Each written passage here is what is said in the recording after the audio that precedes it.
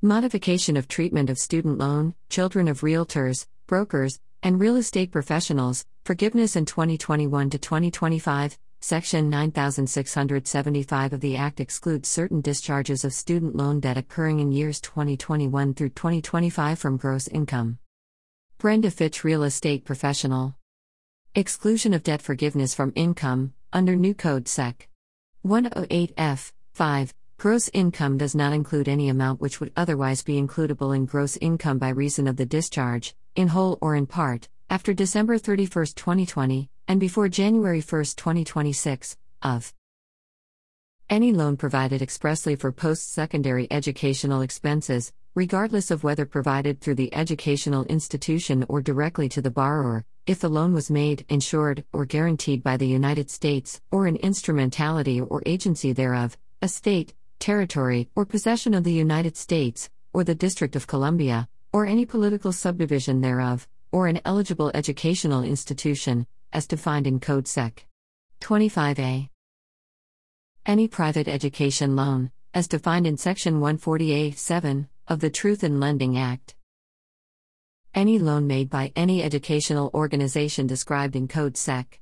170B, 1-2, if it was made, under an agreement with any entity described in 1 above or any private education lender, as defined in Section 140A of the Truth in Lending Act, under which the funds from which loan was made were provided to the educational organization, or 2, under a program designed to encourage students to serve in occupations with unmet needs or in areas with unmet needs and under which the services provided by the students, or former students, are for or under the direction of a governmental unit or an organization described in Code Sec.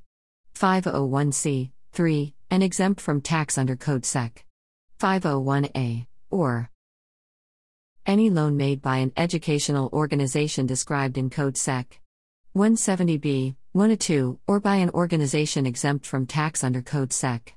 501A to refinance a loan to an individual to assist the individual in attending any such educational organization, but only if the refinancing loan is made under a program of the refinancing organization which is designed to encourage students to serve in occupations with unmet needs or in areas with unmet needs, and under which the services provided by the students, or former students, are for or under the direction of a governmental unit or an organization described in Code Sec. 501C, 3, and exempt from tax under Code Sec. 501A. Exception to debt forgiveness, the exclusion provided under Code Sec. 108F, 5, does not apply to the discharge of a loan made by an educational organization or a private education lender, as defined in Section 148(7) of the Truth in Lending Act, if the discharge is on account of services performed for either such organization or for such private education lender.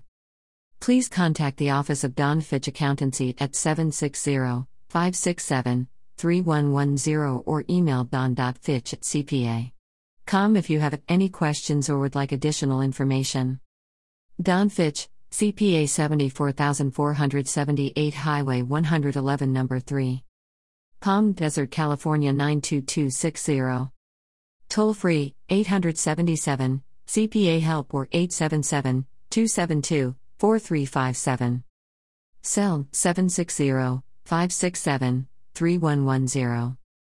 Fax, 760-836-0968. Email, don.fitchpa@paylistax.com.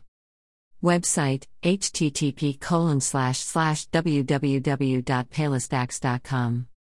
P.S. My firm is based upon referrals. Please feel free to refer my firm to anyone you know that is looking for a new CPA and/or tax preparer. Thank you in advance.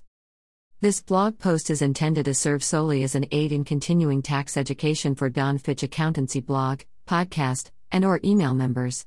Due to the constantly changing nature of the subject of the materials, this product is not appropriate to serve as the sole resource for any federal tax, accounting opinion, tax return position, and must be supplemented for such purposes with other current authoritative materials.